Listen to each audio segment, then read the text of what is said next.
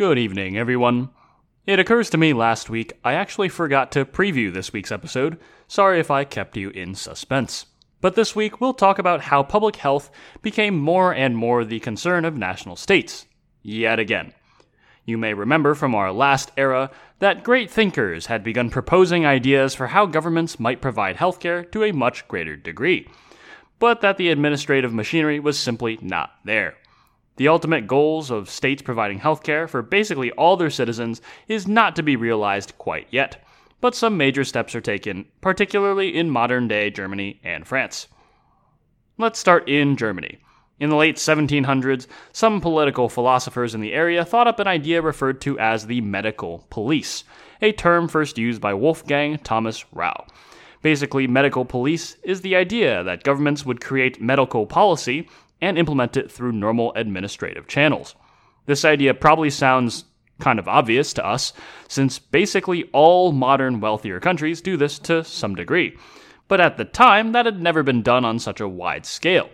In particular, Johann Peter Frank was one such proponent of this idea. Frank today is known as a pioneer in public health, although in his time he was equally well known as a doctor and hospital executive. He spent vast amounts of time writing about public health, though. In 1766, he had a plan to write a book on all the measures that government could take to protect public health. And he meant all of the measures. The first volume of this book was published in 1779, about 13 years later, which is a lot of writing time. And he published 5 more volumes of the book, the last being in 1817. Cumulatively, Frank was working on these for 51 years, which I find kind of absurd. But anyway, what did Frank write about in those 5 decades? Well, he actually needed all that time because he wrote about pretty much everything. Basically, his book was a guide for government officials on how to take care of your citizenry in, honestly, the most intrusive, detailed ways. Remember at this time that monarchies were all the rage, and Frank was a product of that time. To start, he detailed how governments could manage their population, which was of great concern to governments of the time. Remember, a powerful country needs lots of people, and so Frank provided ideas for how to do just that. He proposed that public officials should generally try to encourage marriage, and proposed a bachelor tax, which is exactly what it sounds like, taxing you for being single, as if single people didn't have enough problems. I know, at least in the US, this was enacted in a few states in the past, and even today it still kind of exists, as married couples often pay less in income tax, although we don't call it a bachelor tax per se.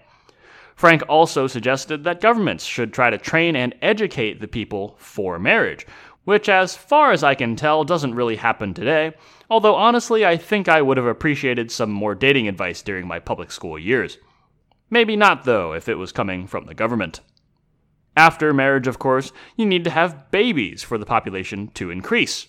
Here, Frank proposed lots as well, including that all births should be handled by professionals, which is a great idea, and that midwives should be consulted before the birth, which is also a great idea.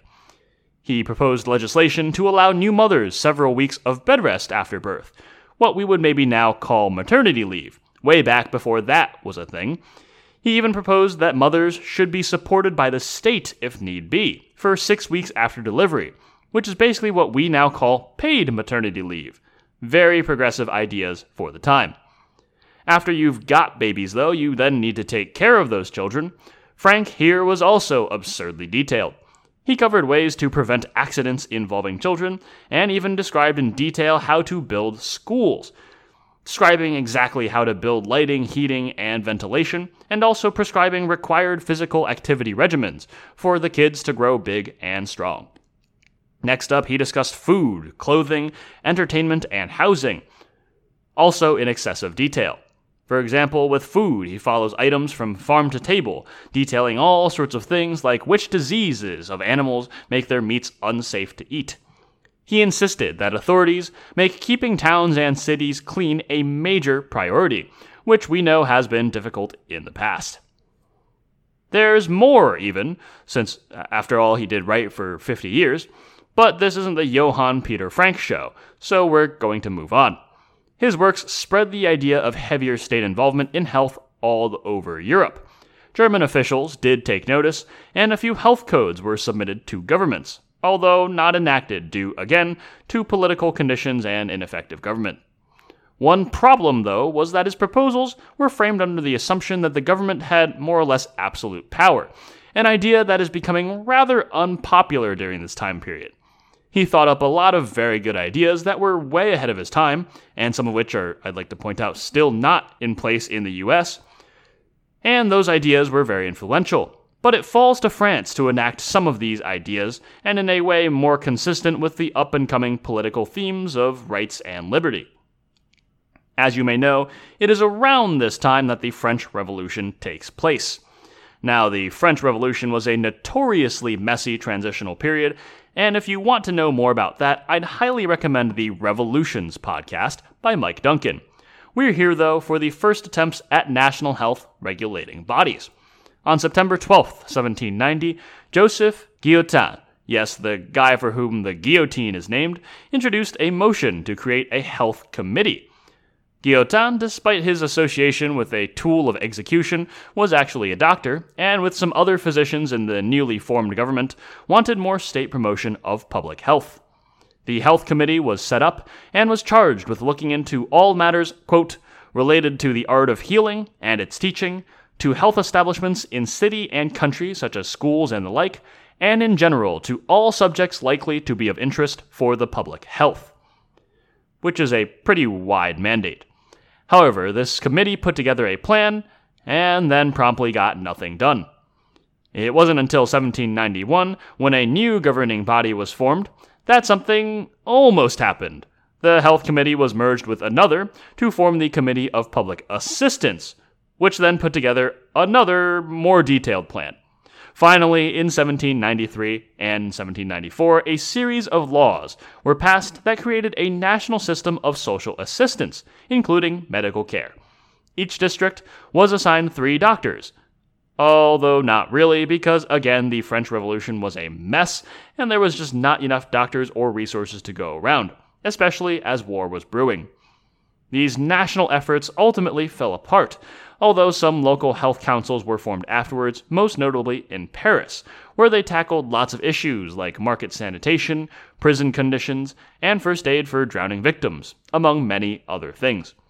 The French get some points for effort, though, and I mean, they did technically pass some national health governing bodies into law. Overall, this period saw a little bit of progress on getting governments to at least pass legislation that was intended to oversee and manage public health. None of it really stuck, but hey, we're really trying. And at this point, the idea of heavy government involvement in public health has become a good deal more mainstream. More exciting developments in this area to come later, of course, but next week we'll talk about our last big change during this era, the spreading of vaccination. As always, thanks for listening. If you enjoy or don't enjoy the show, please reach out via the links in the show notes and let me know why. Thanks also to my editor, Jojo Tang, Angie Lee for our cover art, and Muse Open for our music.